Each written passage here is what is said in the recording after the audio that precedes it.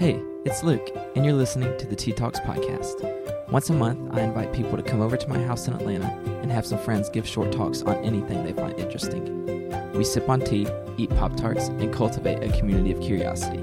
These are those talks being recorded live in my living room with my friends. Hope you enjoy.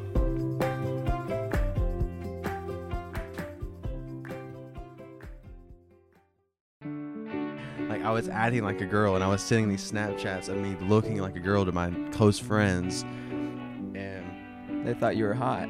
yeah, they're like, man, like you're kind of cute. Does this make you wish that you were a girl at times?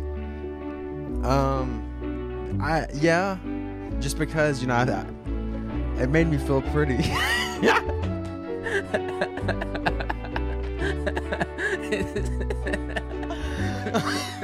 I was not ready for that question. Hey, it's Luke, and as you can tell from the title and length of this episode, it's a little off the beaten path of the typical short talk you can usually expect from the living room of my house. I'm viewing the Steep Sessions as somewhat bonus episodes, where I interview my friends who can't or don't necessarily want to give a talk at a live event in a room full of people, or they're people who I just think have something to say that takes longer than your 15-minute tea talk. And one of those people is my friend, Jack Williams. Jack is 24 years old and lives in my hometown, McDonough, Georgia. Jack is great friends with my little brother, but like good brothers, we share more than clothes and mannerisms. We get to share friendships. And it's been a joy to have Jack as one of those friends. Jack is one of the funniest people I know, but has also gone through some of the most difficult things I've ever heard. I think this interview expresses both of those realities. And like you've probably heard me say before, I think life is best lived out in a balance of playfulness and seriousness, lighthearted and depth. So just a heads up for this interview, we navigate through that balance by Jack telling us about comical moments in his life, as well as gut-wrenching seasons. And through it all, Jack can't help but be a person I think we all want to be with a little bit more. So, without further ado, here's me sitting down on my porch with my friend, Jack Williams. All right, Jack. Welcome to the show. Welcome to the Tea Talks podcast. Man, it's a pleasure to be here. I'm excited that you finally asked me to come. Yeah, I'm excited that you're here. So when I think of you, Jack, you're a man with many stories, but one story that I just absolutely want you to share, again, for my own personal life, but also for the people listening, is can you please tell the people about the one time you protected your house? Absolutely. I'm so glad you made me recall this memory. I don't know if that's sarcasm or for real. No, I'm being dead serious because it's a funny story. So this was, I'd say 15 or 16. So several years ago, and How old are you now? 24. Okay. Yep. I had just gotten home. It was on a Friday afternoon. My grandma had dropped me off. My brothers, they weren't there. I don't know where they were exactly. I was home alone. And, I jumped in the shower. And, keep in mind, I didn't lock the door back. I usually always lock the door back and set the alarm. But I didn't this time. I let my dog out, and then I let him back in. And so I get in the shower, and, I take a shower. And then I get out. And I hear the front door open. I hear the alarm, beep, letting me know that the front door opened. Yeah. And I'm thinking, there's nobody. No, I know nobody's supposed to be, home. My parents are at work. My brothers, I knew that they weren't supposed to be home. So I was like, what's going on? Who is that? So as that's going on, as I hear the door open, I'd halfway put a shirt on, and I go out there. I grab a gun, an unloaded gun, and it was just a small little .22. It would have really just made him mad if I shot him, but I grabbed the gun just, I guess, to make it look like I was gonna shoot him. Wait, I'm gonna stop you. So you only put a shirt on? I only had a shirt on. Right out of the shower? So are you dripping wet at this point? Yeah, because I wasn't thinking rationally, and I hadn't really dried my body off. My shirt was kind of wet after I put it back on, but I just felt like it was more appropriate if I was gonna leave my room. I guess I should have put on boxers, but I just put a shirt on, and I'm naked. I'm dripping wet, and I walk out of my room, and I have this gun. which is empty. Which is empty. Not gonna do anything, but maybe hit him with it. And I walk out of my room and like I'm at the end of a hallway, and then there's a living room like to the right of my room, and this dude is just standing there, just right like in my living room, and I look at him, and I really like my brain wasn't expecting to see anything, so I didn't know how to react. So I look at him, and I just kind of like, I'm like, huh, like that's the noise I make, because I didn't know what to like. There were so many thoughts going through my brain. And it was the last thing that I thought I would see was be someone like literally standing in my living room. But he looks at me and sees that I'm naked and soaking wet and have a gun. And he runs out. He runs out of the house. That's so great. And, you know, I call the police, and the police come and they do a report. And, yeah, I told him, I guess I didn't have to, but I told him anyways. I was like, I told the cops in the report, I was like, yeah, I was naked too. You included that in the report. I put that in the report. What was their face when you said that to them? It was a face of like, I didn't need to know that, but thanks for telling me. Yeah, like, and they probably didn't want to laugh out of respect. Yeah. Of the They hard probably moment, thought it was. They probably went back and told their buddies over some donuts. Yeah, this dude was naked, dude. And did the burglar, when you made eye contact? Wait, first of all, what was he doing in the house? Was he just like looking around and just standing there, or was he actually fiddling with stuff? No, he was just standing there, like looking around, like he was about to make a move, Figure out what to take. Yeah, yeah. Because he only maybe had like, from the time I heard him open the door and the time he saw me, maybe 20 or 30 seconds. And when y'all came out and you made eye contact, did his eyes go south of your shirt, or did they stay up at your eyes? He maintained eye contact. Wow. Yeah. Bold move. That's impressive. It is very impressive, especially with a body like mine. I'm surprised. Yeah. Wow. That's a great story. I love that. So if you're listening to this, that's a way to protect your home, kids, is scare them with the empty gun and just no clothes. If you're going to choose one article of clothing when you're dripping wet out of the shower to go protect your house, put on a shirt. Just put on a shirt. Put on a shirt and make sure you're kind of damp. That's a great word. So, Jack, the other day you text me, and you're a big music guy, but I just get a text randomly that says, yeah, this song slaps. Oh, God. And it's a song called Something Awful by the Dropout Kings. And then you said, wrong Luke, sorry, ha ha ha, but you should still listen. So, Jack, I listened to it, and I made it through the first part, and I was like, this is fine, and then entered the Screamo part, and I had to stop it. So I'm sorry I couldn't make it all the way through, but it does make me want to hear your take on what you've been listening to lately. So I listen to anything and everything but country. No, I listen to anything and everything. That song, that's a little bit more edgy. If you're listening to this, if you listen to this song by the Dropout Kings, I'm afraid it may paint a bad picture of what I look like to you if you don't already know me. But yeah, I listen to a lot of everything. A friend had actually just sent me that song that day when I sent it to you, and I meant to send it to a friend of mine, Luke Cagle, but I knew when I sent it to you, I was like, he's not gonna like this music at all. You're right, but there's other stuff that I know you're into that I've appreciated. Like, before we turn on the play button here, you heard like literally less than 1 second of a 1975 song that was just playing on my computer that when I closed it and then opened it was like less than a second, and you were able to call out the band of the song. So you're just very well educated in the music scene. Well, I appreciate that, but I mean, it's all a facade. I actually am clueless. You really don't know what you're doing. I have no idea what I'm doing. If I like it, I'm gonna go with it. Yeah. Okay. Yeah, I appreciate that, because I also do not like country at all. But I can listen to most things except for country and screamo. So mix those and you put me in hell. Yeah, dude. I can't imagine what country screamo would be like. Yeah. But you also have a passion for music, which you express that by being a drummer in a band called Correct. Jude. Nice little plug. Yeah. Could you tell the people, like, what's your elevator pitch to listen to Jude? Like, why should people check y'all out? Man, I'm biased, obviously, because it's music that I've helped create. But Man, I feel like me and Jesse's a singer. We're both heavily influenced and inspired by just instrumental music.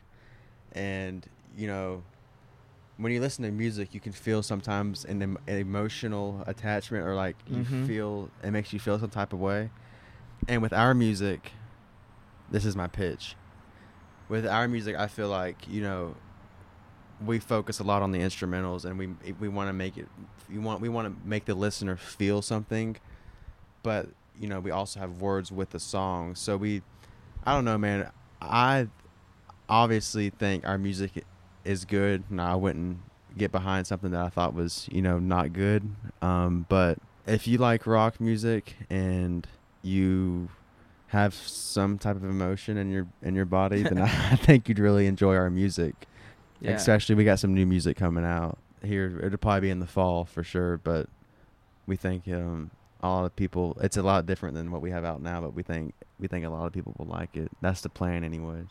Nice. Yeah, I've always thought that really good art, like the definition of art, is to put like some tangible form around what people are thinking and feeling but couldn't express for themselves. Yeah. So then you have artists that help people feel those emotions or think by the way they express things. Yeah. It's your way of, like, when you hear a song, it's like, wow, that makes me feel something that I couldn't express, but that helps me express it. So if you had to say that you want your listeners to feel some type of emotions, then what would you want people to feel when they came to your show? Like, what specific emotions? I want them to feel a few emotions. I guess one of them is nostalgia an emotion? Yes, yeah. Like, there's certain songs or certain noises that I'll hear, and it's because I attach them to certain memories. But I don't know. We want to make music that makes you think about a good time. Now, I don't know if that means that you'd have to be listening to our music when that you made that memory for it to relate. But I just want people to feel like nostalgic, and I also want people to feel excited or empowered, or just really any good emotion. Like no bad vibes, just all really good. Excited. Like, we want people to be excited when they hear our music, like super, super excited. And what that looks like to us is like having people obviously sing our songs with us when we're playing, but like have people just like I just want to see a sea of people just jumping around, like with their hands in the air, like just in the moment, like right there. That's what I want. That's great. So yeah, what would you say then is your end game for playing in Jude? As in, I know y'all played in Athens and Atlanta and probably some other places, but what would you say is the end game? To make music pay for my bills. Nice. That's all I want, is to wake up in the morning and to wake up and be like, okay, like today I can focus on making this song, or I can go play this venue and my mortgage is paid for. So be taken care of. Yeah. All that stuff's like paid for. It's not even, I don't want fame. I don't want any of that. I just want to do what I love and get paid enough to do it for a living. Yeah. That's the end game. That's great. Well, speaking of end game, you said that Avengers was ruined by, for you, Endgame was ruined by Twitter. Which brings me to the topic that I couldn't wait to talk about, because people that know me know how I feel about social media.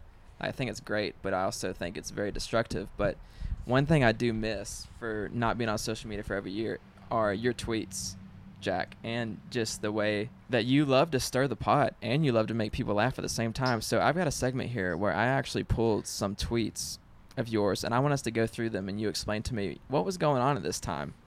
Just defending your tweets. Hit me with it. First one, June 6th. I could be an A-list actor. Dude, all right.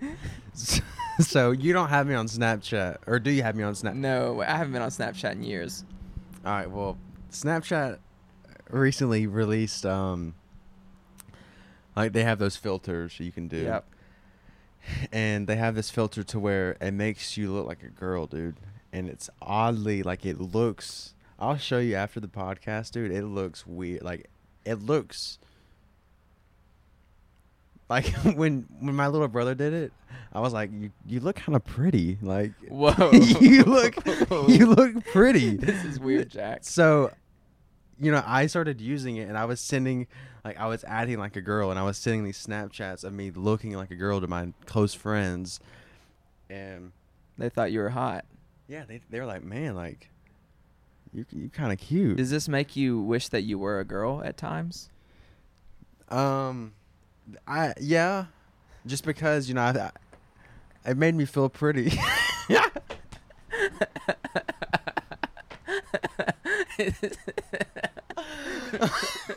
I was not ready for that question.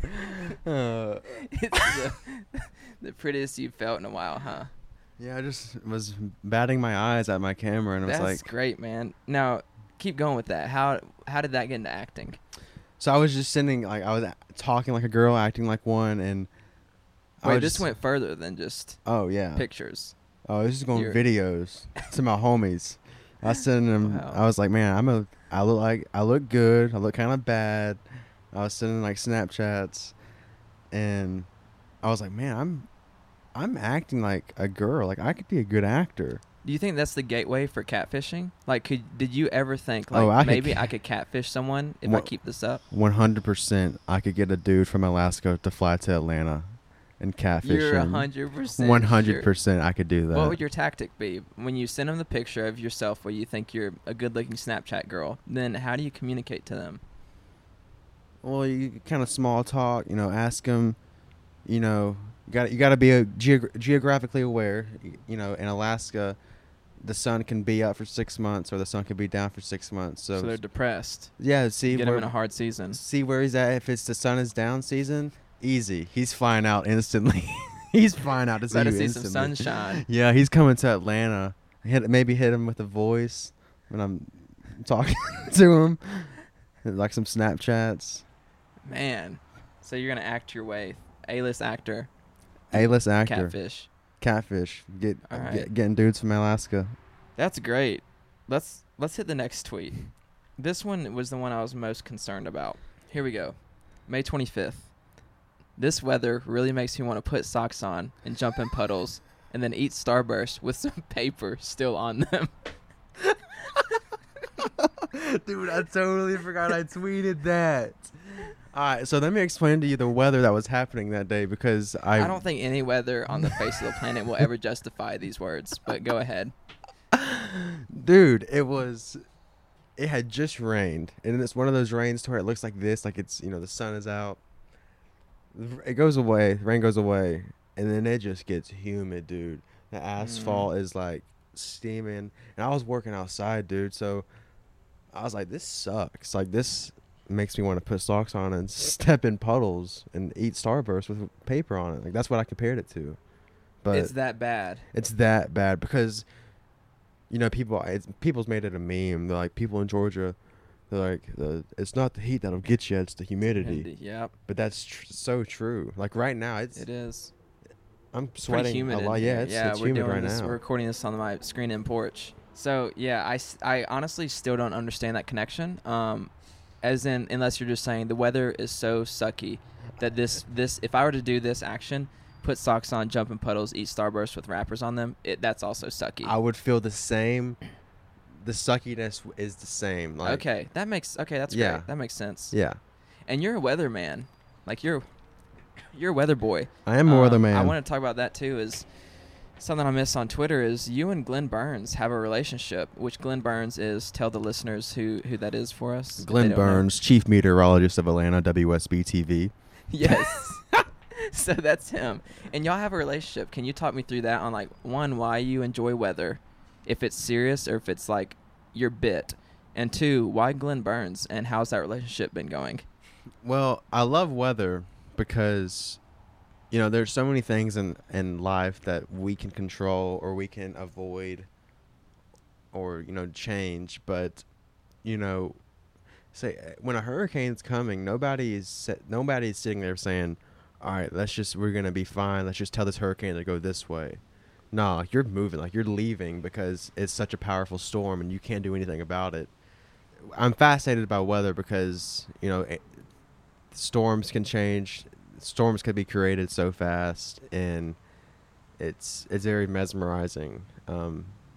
And Glenn Burns, I actually met Glenn Burns. Oh, I didn't know that. I met him. I was probably in 8th grade, and I'd been watching. I was such a geek in high school. I watched the weather like every day. I was watching the weather, and I'd always see him. And then I finally got to meet him, and then I got on Twitter.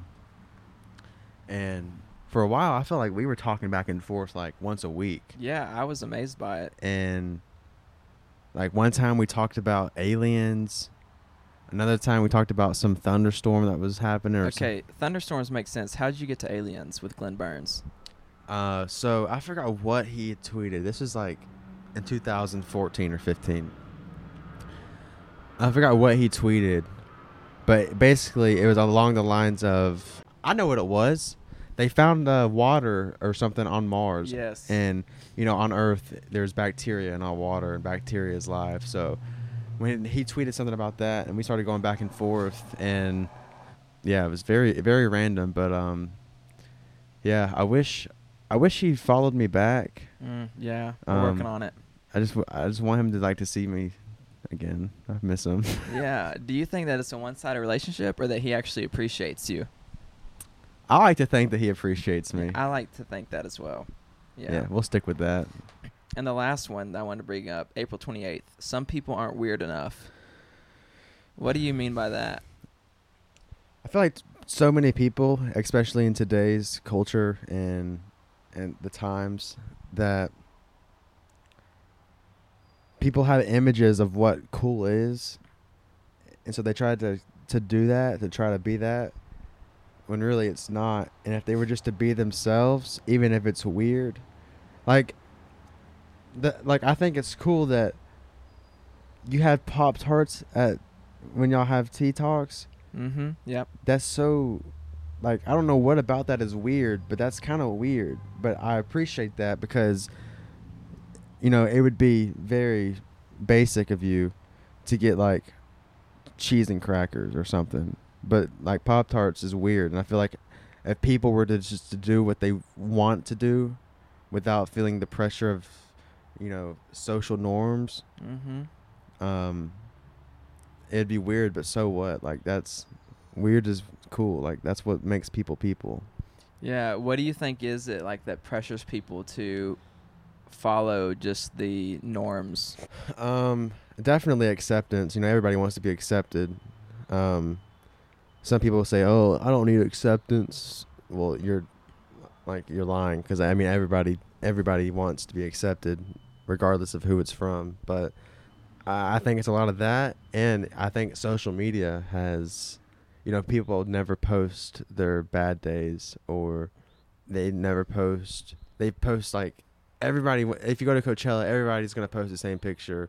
Everybody's just so cookie cutter, I mean, if being yourself is normal, then that's fine. But I just feel like a lot of people struggle with being comfortable with themselves and being okay with the fact of people like thinking that they're weird or anything like that. Yeah. So something I'm passionate about that I was thinking of when you're talking about that is the rising rates, especially in our country, of like loneliness, anxiety, and depression.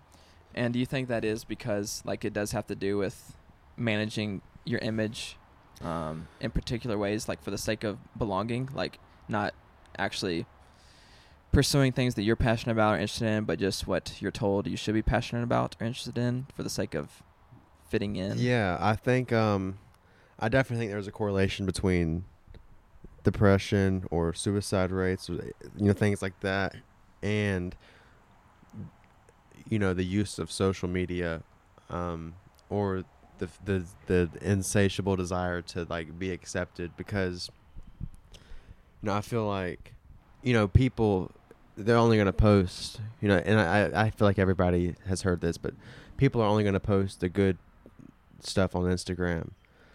And you see like someone's having an awesome trip or has an awesome job, but what you don't see is, the day-to-day crap that they're having to deal with. But that's all you can see is the good, and so you start comparing it, and this is how I am, and I have to fight it a lot. But I'll see pictures of friends I went to school with that have graduated with me, and we're supposed to be on the same like pace or same track, and I didn't go to school after I graduated, so some kids went to school, and then I started seeing everybody graduate college and then get jobs. I'm like, man, like I'm really screwing up. Like I don't know where my life is headed, and it's because I wouldn't have that thought unless it was for social media. Yeah, unless you could see everyone else's so clearly. Because I'm doing fine. I'm doing me. Then I see people post these pictures, and it makes me feel like I should be doing something like that too. Yeah. When really it's not like that at all. But it can be damaging because it'll make you get in your head a lot and think am I good enough? Am I doing enough? And like things like that. Yeah.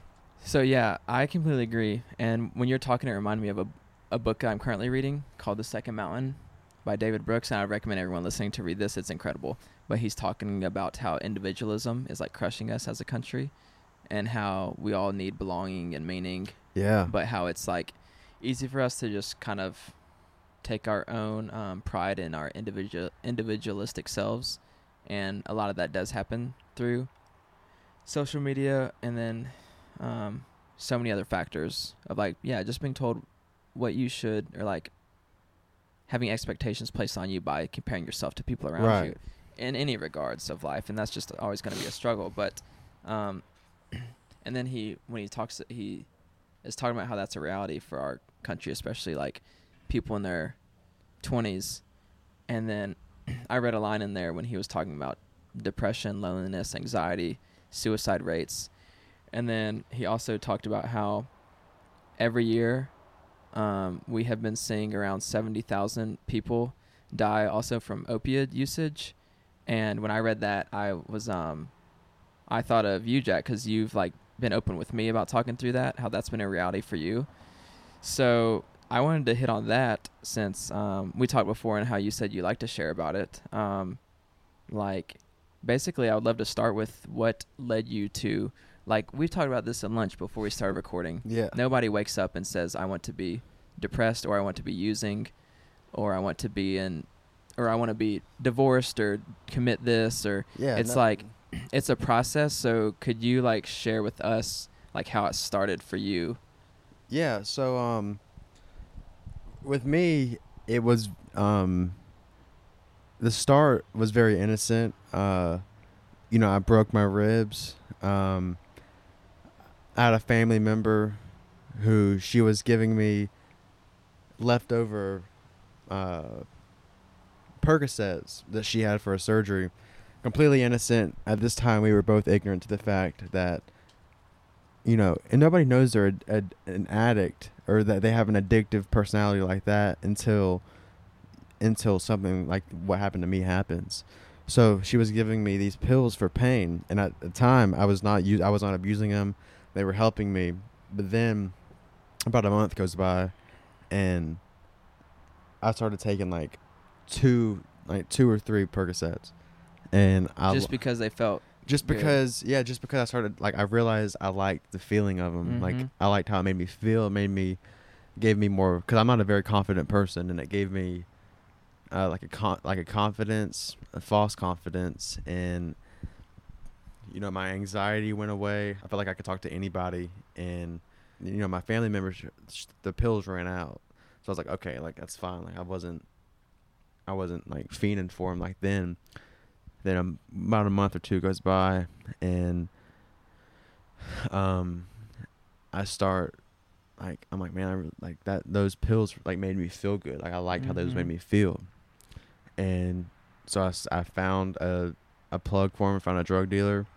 How'd you go about finding him? Well, drug abuse is a slow fade, so it's not like I all of a sudden started using Oxycontin. Like I knew where to go to buy, whether I was wanting to buy weed or buy whatever it was I wanted to buy. I knew where to get it, and whoever has whoever is selling weed usually has just about anything else that you want. So I knew where to go, and so I, I got the plug and I got his number and started buying Roxy Cotton. And if most people don't know what Roxy's are, but Roxy's are basically, so you got Percocets, which is 10 milligrams of Oxycontin and 325 milligrams of Tylenol. And then Roxycontin gets abused so often because it's just Oxycontin. There's no fillers. Yeah.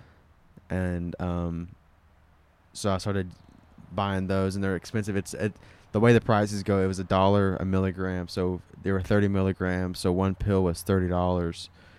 And I remember I would take them. I was probably taking 2 a day, and I was swallowing them. And I was functioning. I still had money. My life wasn't out of control. But it changed. That changed. Like within 3 or 4 months is when I was like really like bad off on it. And I had this image in my head. I was like, as long as I don't like crush them up and start snorting them, I'm not addicted. I'm not a junkie. And then after the high of me swallowing them kind of went away, and I started snorting them, I was like, okay, as long as I don't get needles and start banging it up my arm, I'm not a junkie. And then lo and behold, that starts happening. And it was just small justifications, and I had this picture in my head of what a junkie was, and as long as I didn't do this certain thing, I wasn't that. But I was just lying to myself. And before I knew it, I was spending all my money on drugs. I was hardly going to work because I was afraid if I went to work, I'd get dope sick because I didn't have time to go get drugs earlier that day. It was affecting my social life. Like, my friends knew something was wrong. Nobody knew. Yeah. Like, nobody at all knew. My parents had no idea. The only person that maybe had a small idea based upon how I was acting was Jesse, just because he and I are so close. Yeah, so nobody, you think at this time, like a few months in, when you knew your life was like very different, you think nobody still knew what was going on? They just thought something might have been off? Something, like, people definitely knew something was off, but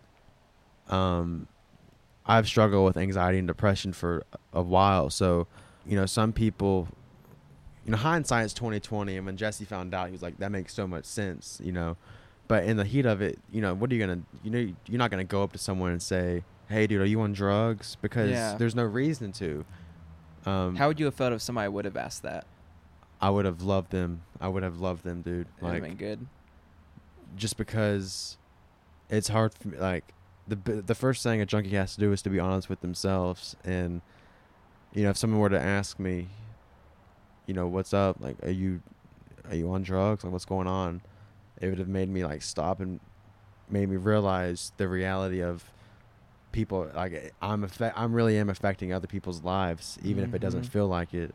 Yeah. So it was a very, very slow fade into a dark, hopeless pit. And your drug dealer never says, hey, one day you're going to get so addicted to this that you're, going to be, contemplating suicide. During the addiction, you're just so focused on the high. Yeah.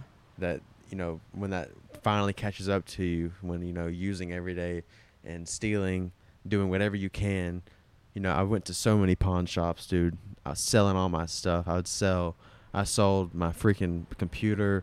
I stole some things. I did a lot of things that I really regret, and it all found me out. And, I'm grateful that, I'm not in jail for the things I've done, because, I was a kleptomaniac for a while because I was doing anything I could possibly do to get drugs, and it just made my life a living hell, and I hated it. But I would remember I'd have conversations with myself as I was driving to go pick up some pills. I was like, man, like this, I don't have very much money, and if I spend all this money, I'm gonna be broke. But I just felt like I had to have it. Yeah. I can't explain it other than I just felt like I had to have it in my system. Yeah, like when you first started, like you said, it was very innocent of just someone trying to genuinely help you Yeah. by giving you painkillers. And so then you experienced the high that you could get and liked it. But so when you kept using, like, what did you find to be the triggers of when you're like, dang, I really need it right now? Any social event, any social Just for confidence just for aspect? because I'm very I don't think insecure is the word for it, but I'm kind of shy, and it made me feel like I'm more I remember my brother, he told me when I got off, he's like, yeah, like, I mean, I knew something was up because you're not very talkative, and when you were high, you were very talkative. It makes me just very social, it gave me a false sense of confidence. I remember I went on a date with a girl, and I just felt like I couldn't, like, I was late to the date because I was trying to buy drugs because I felt like I couldn't like the best version of myself I felt was when I was high. Yeah. So I just felt like I was late to so many things just because I was waiting on drugs, because I felt like it would make it better, or it would make me, appear a certain way, or just give me confidence. Yeah. And it was all just a lie. I just kept lying to myself and kept, just taking myself further down. Mm-hmm. When you were talking about like driving to go in to get drugs, and you had the thought like, man, what am I doing? Don't have any money if I do this. And could you talk about that tension of like also having the head knowledge of knowing that this is like destroying you, like destructive, but at the same time feeling like you had to have it, like that tension, that war within you has to be like just brutal. It's yeah, dude, and I don't want to sit here and make it seem like, I'm some tough dude who's been through a lot, because there's people who are way worse than I was. But to know the facts, and to know that this isn't good, and that it's not going to get any better unless I get help, and that this could be fake pills, this could kill me, this could be fentanyl. To know all those things, and to have logical truth to back them up, but to totally ignore them because you felt like you have to have them, it's insanity. Like, I felt like an insane person because I was like, man, like, I really shouldn't do this. Like, I really, really should not do this. But something in me, like, made me feel like I had to have it. Yeah. And a lot of it's because, the chemicals, and, whether I don't know if, whoever's listening to this, what your opinions are on addiction and whether or not you think it's a disease. But, I personally, I don't want to victimize myself, but I from how it's made me feel, I feel like it is like an actual disease. But, I just felt so addicted to it because of that aspect, but also because I was so scared to go through opiate withdrawals, because it's so, I remember reading it before I finally quit. I was reading about it, and, people were saying that it's horrible, and it's one of the worst, besides Xanax, like, it's one of the worst drugs to withdraw from, because, I mean, it's synthetic heroin. That's all it is, really. Mm-hmm.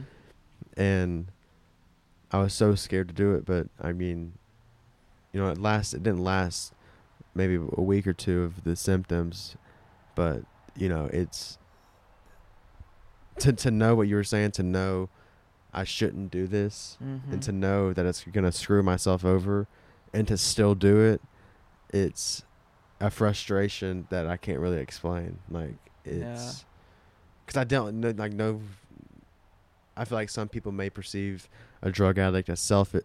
I mean, drug addicts are selfish, but I feel like they perceive them as just people that don't want help, or people that aren't trying, when that's not true at all. It's just like the drugs just really it's all consuming, and you just feel like you have no other choice, and you feel like you'd be better off either dead, or you just have to have someone to like literally sit you down and be like, yo, like, either like, you just need like to be real with you and ask you, what's going on, like, go to rehab or something like that. I remember I went to rehab. I told my parents, the day of, I was a day and a half or 2 days clean or something like that. I spent the night at Jesse's house, and I was going through withdrawals, and it was so bad. Like I remember Jesse asking if I was all right, and I was just telling him I was sick. What's that like? Like, what do you say when you're saying go through withdrawals? Like, what is that actually You're like? super anxious. You get sweats. You're sick. I mean, you really are sick,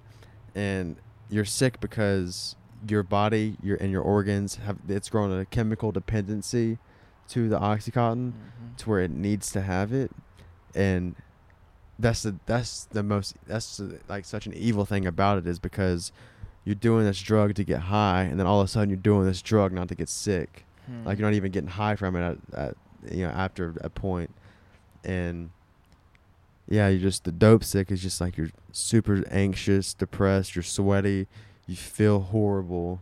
So it's crazy. It's like amplified things that you're running from. Exactly, like the things dude. you're running from Yeah. is why you take the pills, and then to get off of them, it just amplifies. It amplifies those. it by tenfold, and it's hell on earth, and I wouldn't wish it upon my worst enemy. But So how long did you use? About how long? about a year. And now you have I mean, been about a year clean. about a year clean. Like, that's Yeah. amazing. That's so great. And Yeah. so like, what when you said you just needed somebody to sit down with you and like offer help, or like to hit an ending point, like what was that for you? Like where did help come from, and like when was it? I remember I was in my car. It was broke down. I couldn't fix it because I didn't have any money, and I was so exhausted of like just always being focused on like getting pills and just getting my fix, and like being scared I wouldn't be able to have it. And I just remember I was in my car, and I was like literally contemplating. I was like, man, if I don't want to not do drugs, like I don't want to stop doing drugs because I know the withdrawal, but I know if I keep doing drugs, I'm gonna just end up dead. Like I'm either dead or just homeless, or just living a life that I don't want to live. And I've struggled a lot with depression and anxiety, but that night that's one of the only nights that I've really like considered killing myself, because it was such a dark, I just felt so hopeless, and it felt like to get to the other side of it, I still had to go through withdrawals and still had to go through all this other like rehabilitation and all this other crap. And I don't know why. I couldn't really tell you why I didn't end it all that night. I'm obviously glad I didn't.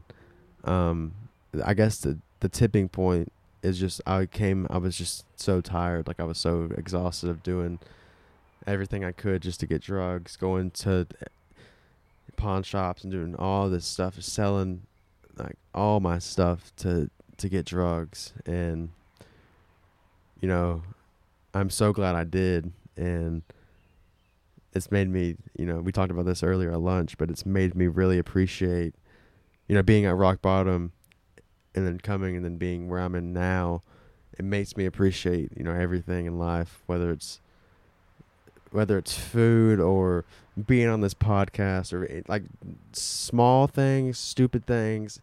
I appreciate it all, because I think, what if I would have killed myself? I wouldn't be able to enjoy this. I wouldn't be able to like be here today to watch the sunset or whatever it is. And I know it just got super deep, but I feel like it's important for people to know that if you're listening to this and if you have a drug problem, or if you have something that it's eating you alive, like there's freedom in telling somebody and letting go of whatever it is. And because life is hard, and it's only harder if you don't like reach out to get help. Yeah, For sure. No, thank you so much for sharing, Jack. Yeah. And like I've told you this earlier, like how proud I am of you, but I know people listening probably who will never meet you or don't Yeah. know you, like are probably very proud as well to hear like your openness with it now, but also like a year of being clean and just fighting that hard fight. But I like what you just said for like providing help. But how would you encourage people to, I guess, for us to be a people that are like helpful to create spaces where people feel like they could ask for help, if that makes sense? Like there's so many people dealing with anxiety and depression and like using for it, and like you kind of said throughout your story, wanting to be approached by someone or wanting to be found out almost. Yeah. How would you like encourage people to create spaces where that actually happens? I think it's really important to watch how you react to certain things, whether it's someone telling you something they're going through or someone telling you something they did, because they might, before whatever it is they told you, they may feel like it's a really bad thing, or it's a thing that they could be judged for. But if you react in ways to where, like what you said earlier, like to where someone can tell you anything and you not act shocked or act like, whoa, like no way. Mm-hmm. I think that's huge, because with me, it was hard for me to be open about my drug addiction and the things I did, because I feel like so many people would rather be like surface level.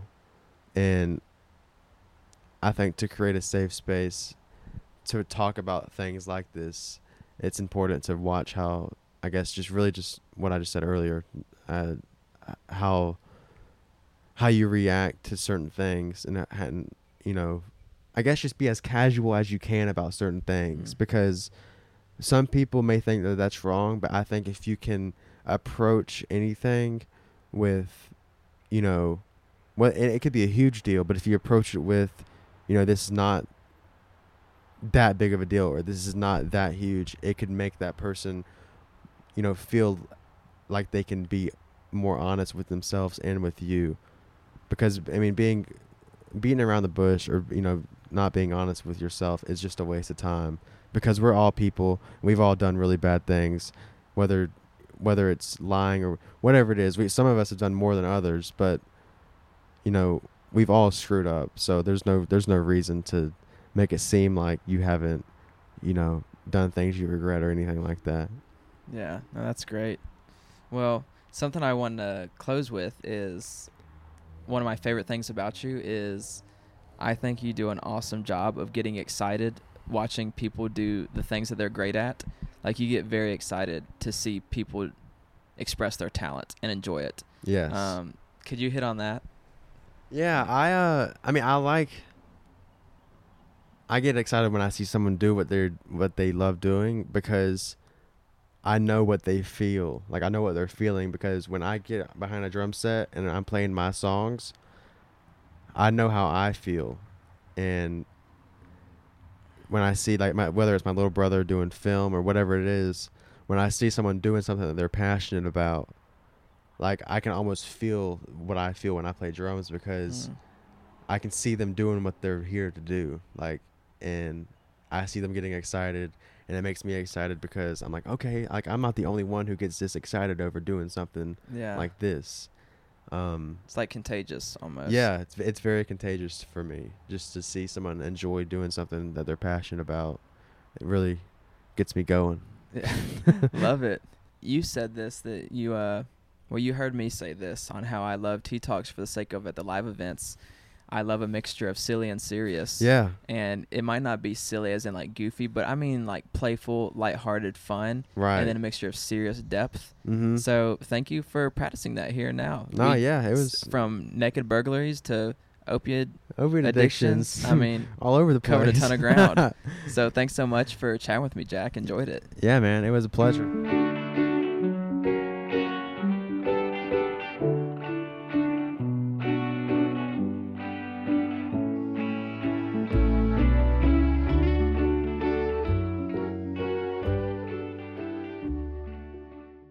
If you made it this far, thank you so much for listening. That means a ton. And I hope Jack sharing a story really made an impact on your life that lasts. And we have our next event tonight, actually, June 25th at 8 p.m. So you can go ahead and grab your ticket in the show notes. And we're going to close out the show by letting you guys hear a song by Jack's band, Jude. This song is called Wake Up, but you can check out more of their stuff wherever you get your music. But I hope to see you tonight. Until then, stay curious, friends.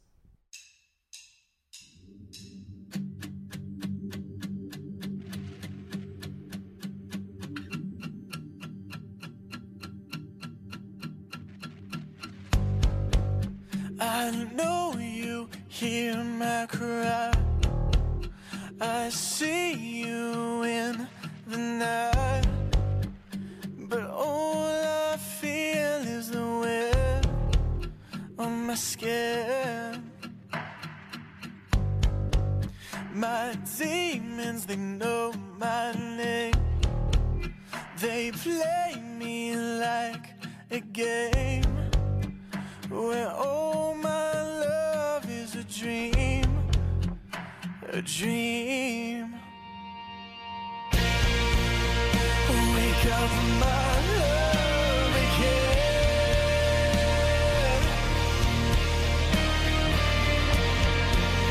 And I'm holding up my hand.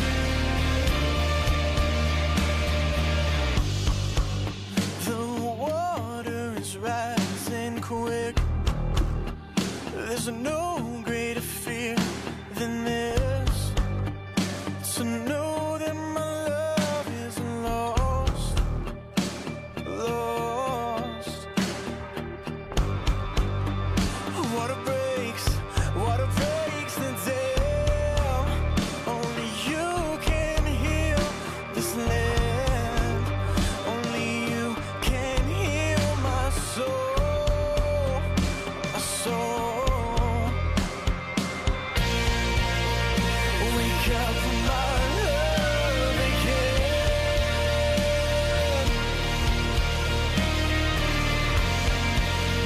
And I'm holding up my hand.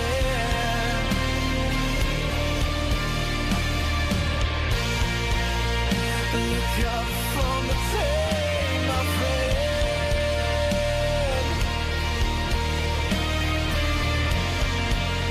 And I need you to hold my hand.